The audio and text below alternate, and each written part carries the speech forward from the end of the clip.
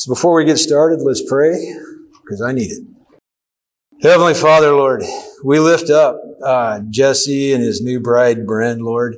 We pray that you would just surround them with your love and your protections, Father. We know that the world today seems like it's launched a full-scale attack on the sanctity of marriage. And so, Father, we ask for your protection on them. We lift up Jeff and Heather to you, Father, and we ask that you would bring them back safely to us and that you would allow them to relax and have fun, Lord, while they are gone. And this morning, Father, we ask that you'd be here with us. We ask, Lord, that the words that are said will be words from you, that we would all learn and be lifted up, Father, and most of all, you would be glorified. So, Father, we ask this in Jesus' name. Amen. So, as you know, Jeff's started teaching through Revelation. And when he gets back next week, we're going to pick up in chapter 2, which is going to start the individual letters to the different churches. And so what I want to talk about this morning is those letters in whole, where I'm not going to focus on any one letter. I'm going to read a large chunk of scripture here. I'm going to read chapters 2 and 3, and then we'll go back and talk about them. It says, chapter 2, to the angel of the church in Ephesus write, the words of him who holds the 7 stars in his right hand, who walks among the 7 golden lampstands. I know your works, your toil, and your patient endurance, and how you cannot bear with those who are evil, but have tested those who call themselves apostles and are not, and found them to be false. I know you are enduring patiently and bearing up for my name's sake, and you have not grown weary, but I have this against you, that you have abandoned the love that you had at first. Remember, therefore, from where you have fallen, repent, and do the works that you did at first. If not, I will come to you and remove your lampstand from its place unless you repent. Yet this you have, you hate the works of the Nicolaitans, which I also hate. He who has an ear, let him hear what the Spirit says to the churches. To the one who conquests, I will grant to eat of the tree of life, which is in the paradise of God. Verse 8. And to the angel of the church in Smyrna write, the words of the first and the last, who died and came to life. I know your tribulation and your poverty, but you are rich. And the slander of those who say that they are Jews and are not, but are a synagogue of Satan. Do not fear what you are about to suffer. Behold, the devil is about to throw some of you into prison, that you may be tested, and for 10 days you will have tribulation. Be faithful unto death, and I will give you the crown of life. He who has an ear, let him hear what the Spirit says to the churches. The one who conquers will not be hurt by the second death. Verse 12. And to the angel of the church in Pergamum write, the words of him who has a sharp two-edged sword. I know where you dwell, where Satan's throne is. Yet you hold fast my name. And you did not deny my faith, even in the days of Antipas, my faithful witness, who was killed among you, where Satan dwells. But I have a few things against you. You have some here who hold the teaching of Balaam, who taught Balak to put a stumbling block before the sons of Israel, so that they might eat food sacrificed to idols and practice sexual immorality. So also you have one who hold the teaching of the Nicolaitans. Therefore, repent. If not, I will come to you soon and war against them with the sword of my mouth. He who has an ear, let him hear what the Spirit says to the churches. To the one who conquers, I will give some of the hidden manna, and I will give him a white stone with a new name written on the stone that no one knows except the one who receives it. Verse 18. And to the angel of the church of Thyatira write, the word of the Son of God, who has eyes like a flame of fire and whose feet are like burnished bronze. I know your works, your love and faith and service and patient endurance, and that your later works exceed the first. But I have this against you, that you tolerate that woman Jezebel, who calls herself a prophetess, and is teaching and seducing my servants to practice sexual immorality and to eat food sacrificed to idols. I gave her time to repent, but she refuses to repent of her sexual immorality. Behold, I will throw her into a sick bed, and those who commit adultery with her I will throw into great tribulation, unless they repent of her works. And I will strike her children dead, and all the churches will know that I am he who searches the mind and heart, and I will give to each of you according to your works.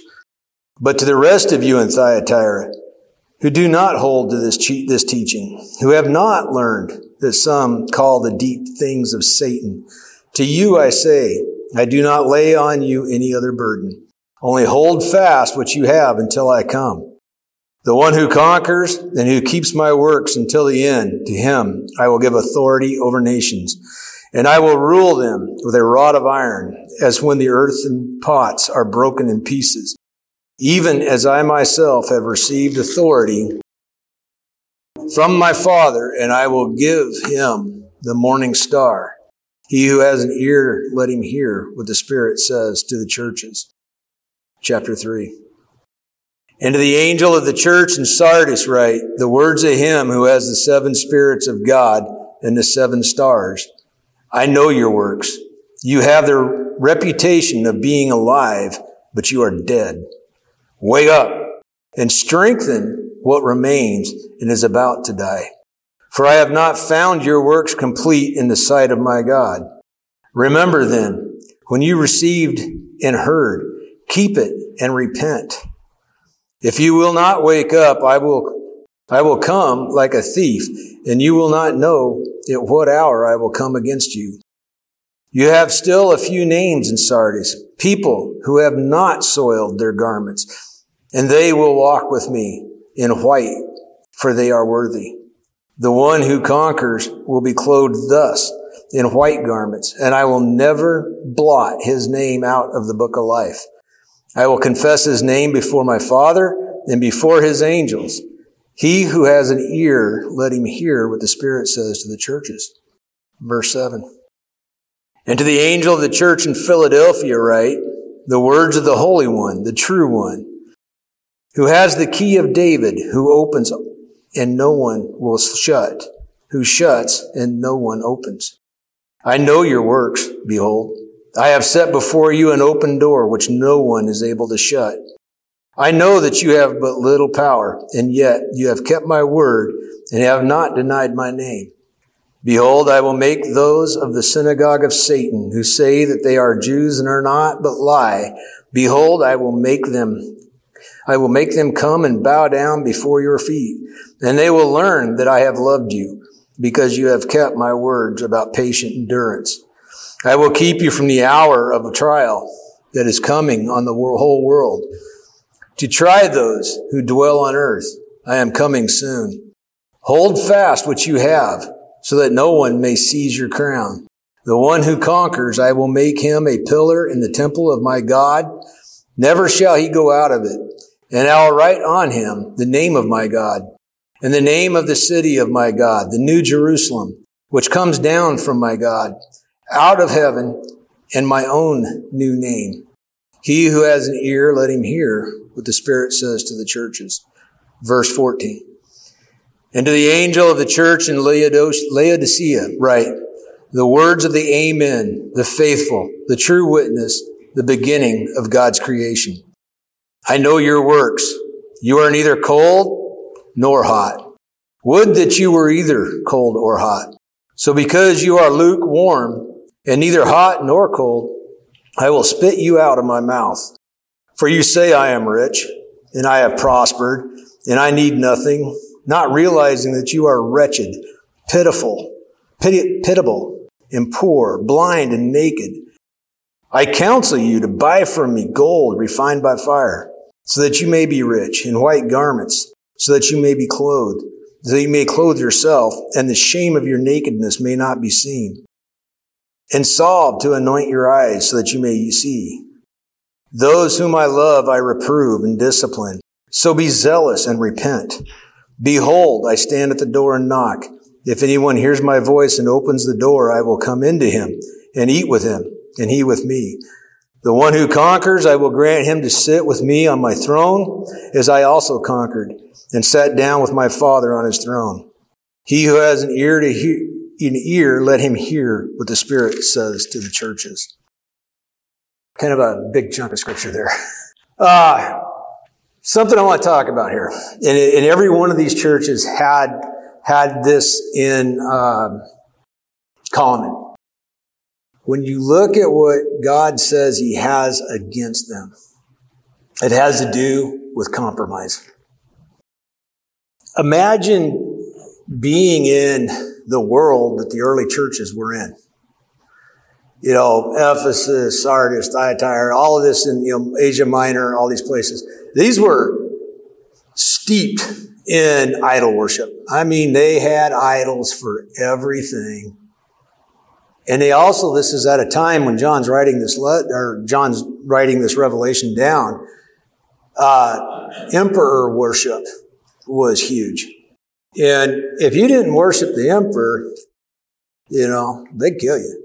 You're done. That's the worst part. Second, the other thing was you could be denied access to societal perks. Whatever you did to make a living usually happened in, I think it was called, I can't remember the name of that market area where they would do all their buying and selling. But you would be denied access to that. And if you were denied access to that, basically you were denied the ability to make a living. You were denied the ability to provide for your families. And then remember, too, they're new Christians. This is the first generation of the church here. And so they're coming out of idolatry. It's stuff that they've known all their lives. And are choosing, they are now following Christ. So they've still got some of this in them as well. And so as they start getting told, they start getting denied being able to participate in things that could be life or death for them. They may not be able to provide for their families. They start making concessions, start making compromises. I need to be able to provide for my family. I have to work. And so, if I take part in this festival over here on the sideline and I get seen there, people will think I believe, I'm going along with it. But, I don't. It's okay if I do that just so. But the problem with compromising is it opens the door. And as soon as you open that door of compromise, you're going to start compromising on bigger things, as they did. When you do a word search on the word compromise, it's actually kind of interesting. Compromise means to, and this is out of the Webster Dictionary, compromise means to come to agreement by mutual concession. So then, what does concession mean? Concession means to yield. Yield means to surrender or relinquish control, hand over possession, oneself, up to inclination, temptation, or habit, to relinquish one's possessions, to surrender or submit to another. So if you're making compromises on your faith, you've surrendered. Period. You've opened that door and more is going to come. And probably the absolute best example, if you turn to 1 Kings chapter 11, probably the best example here is Solomon. I'm going to read the first part of it here, first few. Starting in verse 1, it says, "Now King Solomon loved many foreign women, along with the daughter of Pharaoh. Moabite, Ammonite, Edomite, Sidonian, Hittite women, from nations concerning which the Lord had said to the people of Israel, you shall not enter into marriage with them, neither shall they with you, for surely they will turn away your heart after their gods. And Solomon clung to these in love, and he had 700 wives who were princesses, and 300 concubines. And his wives turned away his heart. For when Solomon was old, his wives turned away his heart after other gods, and his heart was not wholly true to the Lord his God, as was the heart of his father David. Why did Solomon have all these wives? Most of these were political marriages. It was not uncommon in that era to make peace with a nation next to you, that the king would take the daughter of another king, and this would be a political treaty, and it would be a promise of peace between the two nations. Yet God had told them from the very beginning, you will not intermarry with these people. But what did Solomon do? Solomon took wives from these nations. But, why would you do that? Ultimately, it's because if I'm in Solomon's position, maybe I don't fully trust what God has said. God said that he would protect Israel. God said that he would establish the line of David on the throne forever.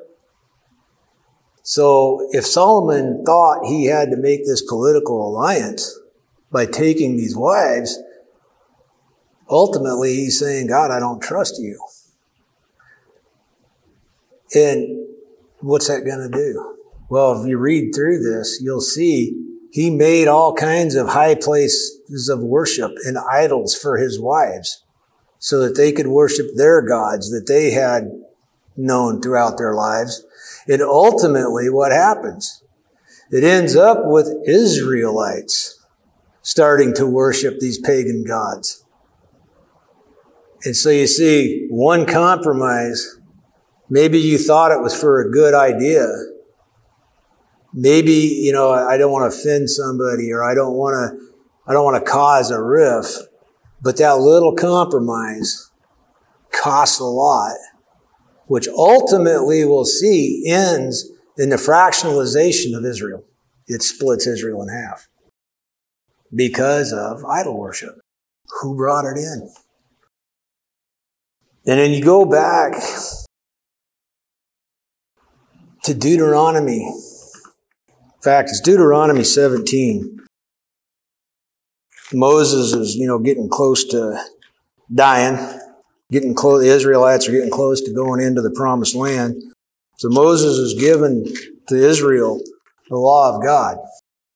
And in Deuteronomy 17:17, he says, and he shall not acquire many wives for himself, lest his heart turn away, nor shall he acquire for himself excessive gold, silver and gold. So God said right from the very beginning that when they decide that they want a king, because he's told them, I know you're going to want one. This king is not to amass a bunch of wives, because he says this is what's going to happen. These wives will turn you from me, from worshiping me. This would have been taught, from the very beginning, this would have been taught to Israel. Because they passed on at this time, they would pass on to sons and daughters what God had said, what God had done. So why did Solomon not listen? And look what happened. I'm not trying to beat him up. I'm just trying to use this as an example of why compromise is so bad. Why compromise can destroy. It can destroy a church. It has, and we'll talk about that. In Deuteronomy 17, in fact, 14 through 19, there's a whole list of things in there that God's telling the king that when Israel has a king, that this king is not supposed to do. If you go back and we study Solomon did every one of them. just like us, isn't it? Just like humans.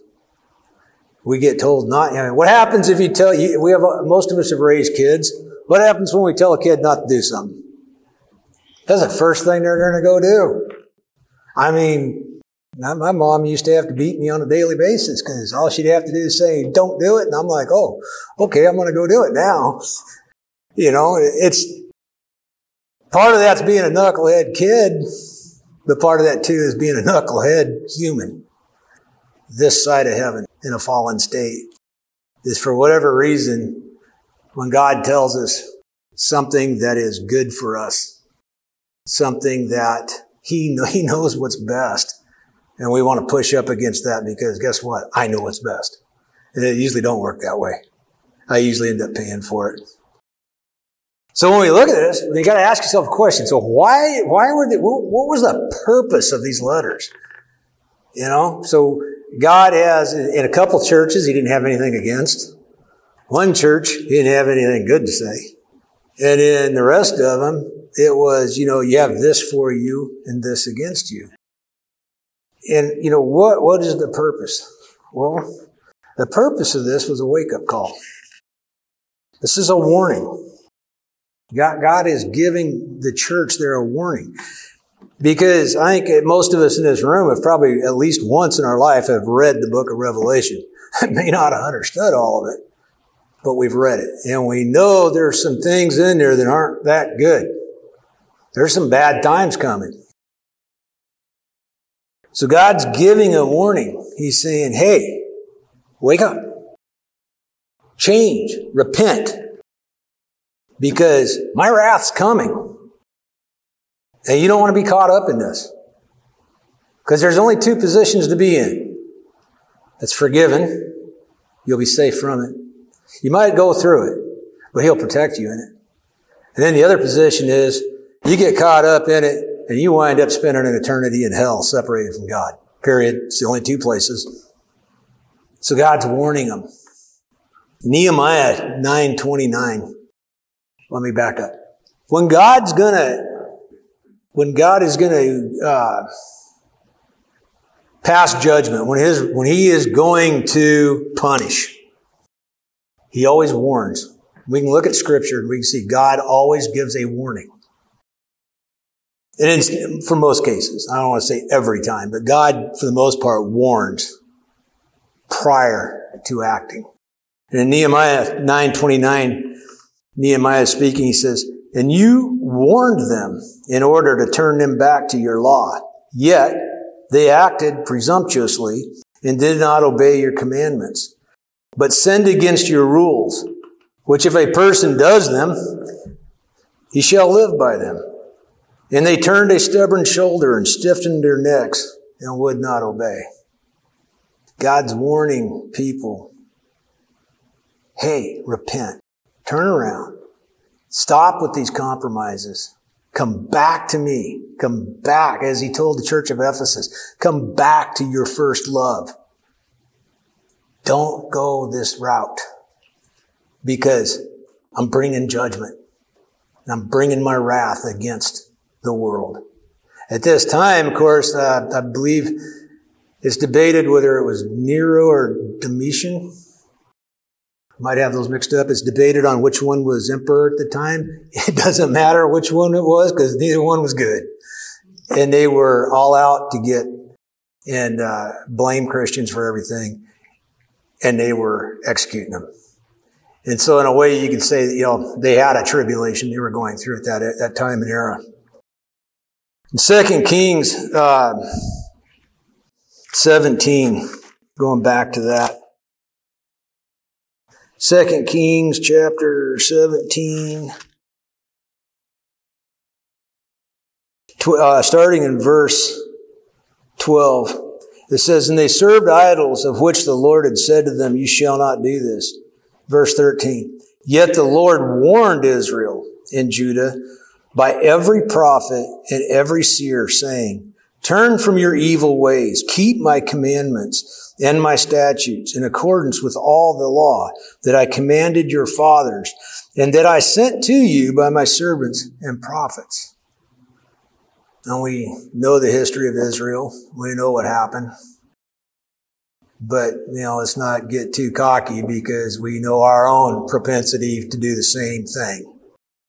It's that this side of heaven in a fallen state, being a knuckleheaded human, we tend to think we know what's best and do our own thing. In Jeremiah 17, starting in verse 23,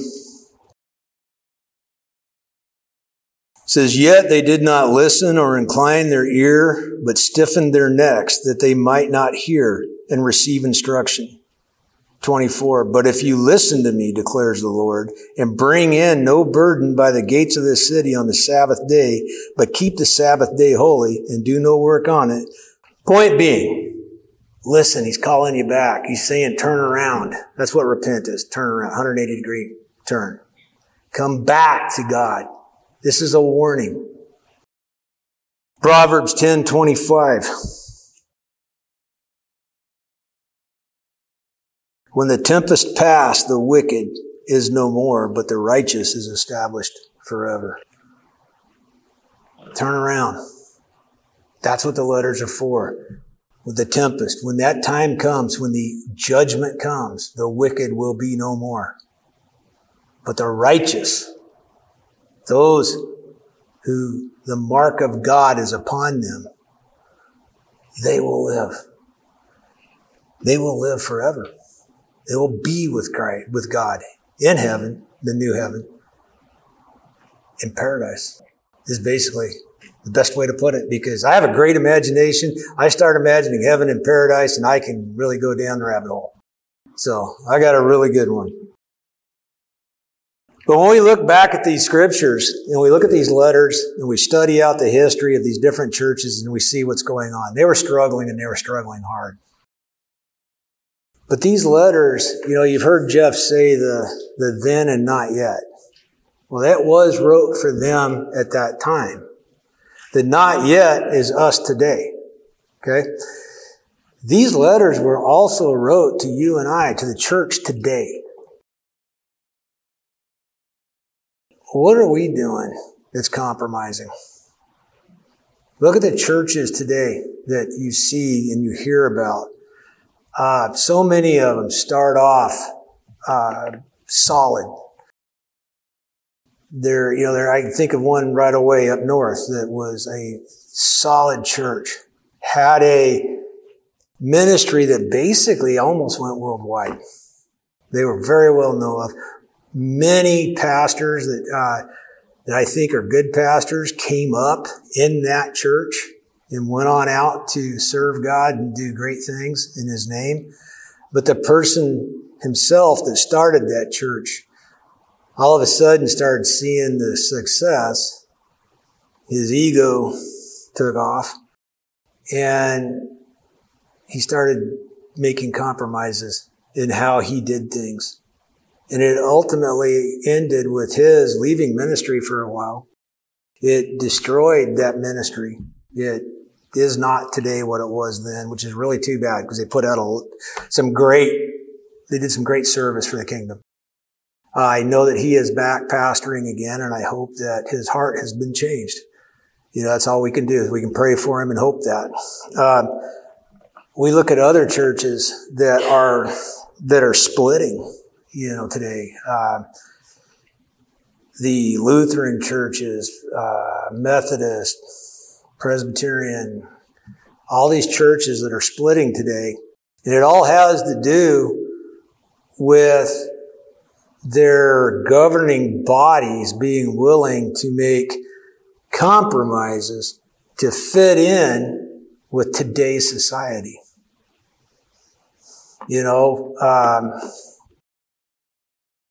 Ordaining women as pastors. That doesn't sound like a bad thing, because women absolutely have a place in ministry. Absolutely. But nowhere in Scripture does pastor or priest or any of that ever be referred to in female gender. It's always male. And so you might say, well, we're going to ordain a woman to our church as a pastor because we want to be all inclusive. We want more people. Well, that doesn't jeopardize your salvation, but it jeopardizes the church because that's a compromise. You've made a compromise to get along in society. And what's the next thing that happens? The next progression. We see churches now ordaining gay and lesbian, transgender. How can you be a pastor and openly practice that kind of a lifestyle and teach the Word of God? That's blasphemy. But these little compromises bring that in. What about the elder in the church? Everybody knows he's having an affair, but we look the other way because we don't want to upset the apple cart. How many times have we heard that story? It's a compromise. Or the person in the church body that everybody loves, everybody likes. They're a great person, but you get them out of church, and boy, are they something else. But we don't upset the apple cart. So we ignore it. It's a compromise. So there's all kinds of compromises the church makes. And ultimately what ends up happening is the church pays for it. So now you're seeing these churches that were once solid churches. They're splitting. The Reformed Churches of America split in 2022. And they were a theologically conservative group. This denomination was 400 years old. And they split in 2022 due to these compromises that I just listed. So the ones that within that body that were still hanging on to their theologically conservative views of the Bible went on to that year to start the the Alliance of Reformed Churches, the ARC. And at the time of the split, the time of the formation of this new denomination, they had over 125 churches that were instantly looking to join them because they're looking for that solid Bible teaching, solid doctrine without compromise. They understand what that means. They understand what it means, that little compromise within the church, what's going to happen. You look at something I've known all my life, the SBC, Southern Baptist Coalition, or Convention. They're going to split. In my opinion, I think they're going to split. Why?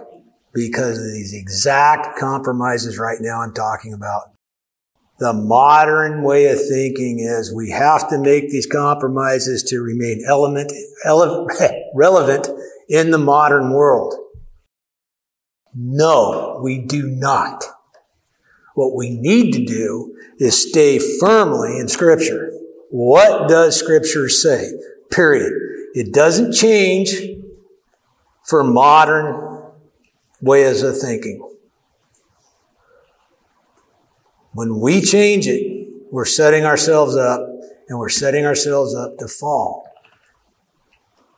That's these compromises that we're talking about. That's where these things take us. It's the road we go down.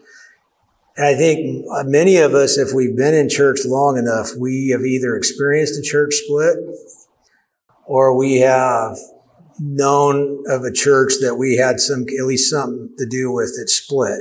And if we look back on why did that church split, I think that you're going to find some of what I'm talking about is going to be involved in that. And so these letters today to us is telling us, stay true to God's Word. And where we have deviated, where we have erred, repent and turn around. Go back to, as he told the Ephesians, go back to your first love. Go back to when you first believed. Back to the soundness of Scripture. When somebody says, yeah, but, Tell them, okay, sit down. Get your Bible out. Let's talk. I'm willing to hear you, but you better show me in Scripture where you're coming from, because I'm going to show you in Scripture where I'm coming from. And I'm not saying I have the right answer for every question, and I don't mind being proven wrong. But I want to be proved wrong from Scripture. I don't want to be proved wrong from somebody's opinion. And so as we look around us and we think about what's going on, and we think about the dark times that Israel went into, Israel ceased to be a nation for many, many years due to her disobedience to God. Where are we? Where are we as a church? Where's the church today as far as God's wrath? Where is the church today in what God would say is good? And more importantly, what if God wrote this letter to you individually, as an individual? What if God wrote these 7 letters to you? What would He have good to say? And what would He say He has against you? That's, I would encourage all of us to think about that. What would God say about Joe? What would He say is good that I do? And then what would He say? Yeah, but Joe, I have this against you. And that's that personal reflection that we need to be in God's Word. We need to be in prayer. We need to be seeking Him out and asking Him, as painful as it might be, show me, Lord. Show me where those items are that you have against me. Make them known to me and take them away. Take those away. Show me how to overcome that. I know for me personally, I struggle with a temper, especially if I'm driving. I say that as a joke, but I'm not as bad as I used to be, and I'm hoping that I'm getting better as time goes on. But I think every one of us, we have those things within us that we know we struggle with. And as a Christian, I know that those things I struggle with, again, I'm not as bad as I once was, but I ain't as good as I will be. In fact, I think that's a country song, isn't it? And that's where we need to be. We need to be improving daily. Asking God to point these out. Now, Lord, where have I compromised in my life? Where have I opened that door to let in that which you've warned me against? Is it pride? I can be a prideful person. Ask Carol. I can get downright ornery sometimes because, I don't want to be wrong. Pride, pride can get us in a lot of trouble. Anger.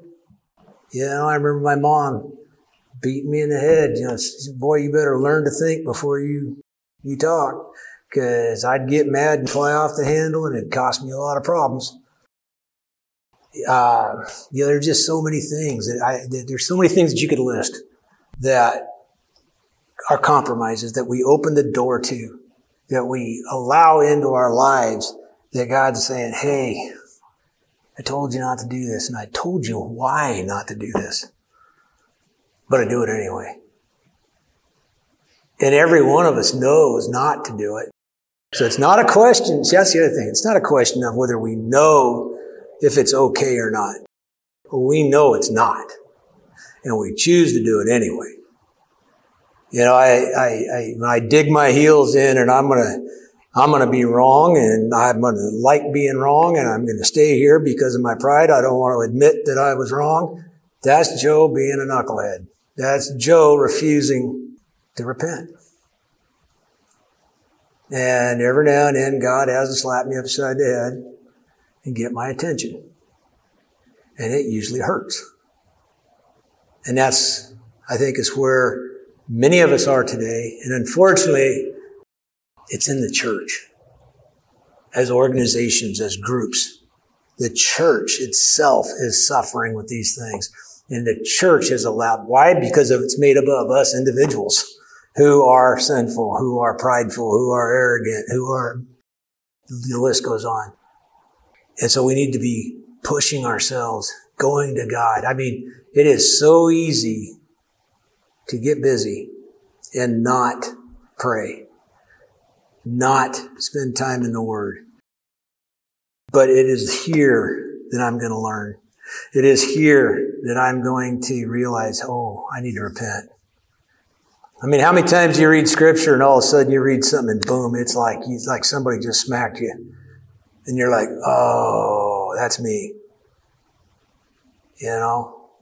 If you're not here, if you're not in the Word and you're not praying, those moments don't happen until the big one happens. And so God has wrote these letters. He sent them to us just as much as He sent them to the churches back then. It's a warning to turn around, to repent. And as Jeff goes further into Revelation, we're going to start understanding why it's so important. Because there's some things we don't want to be caught up in.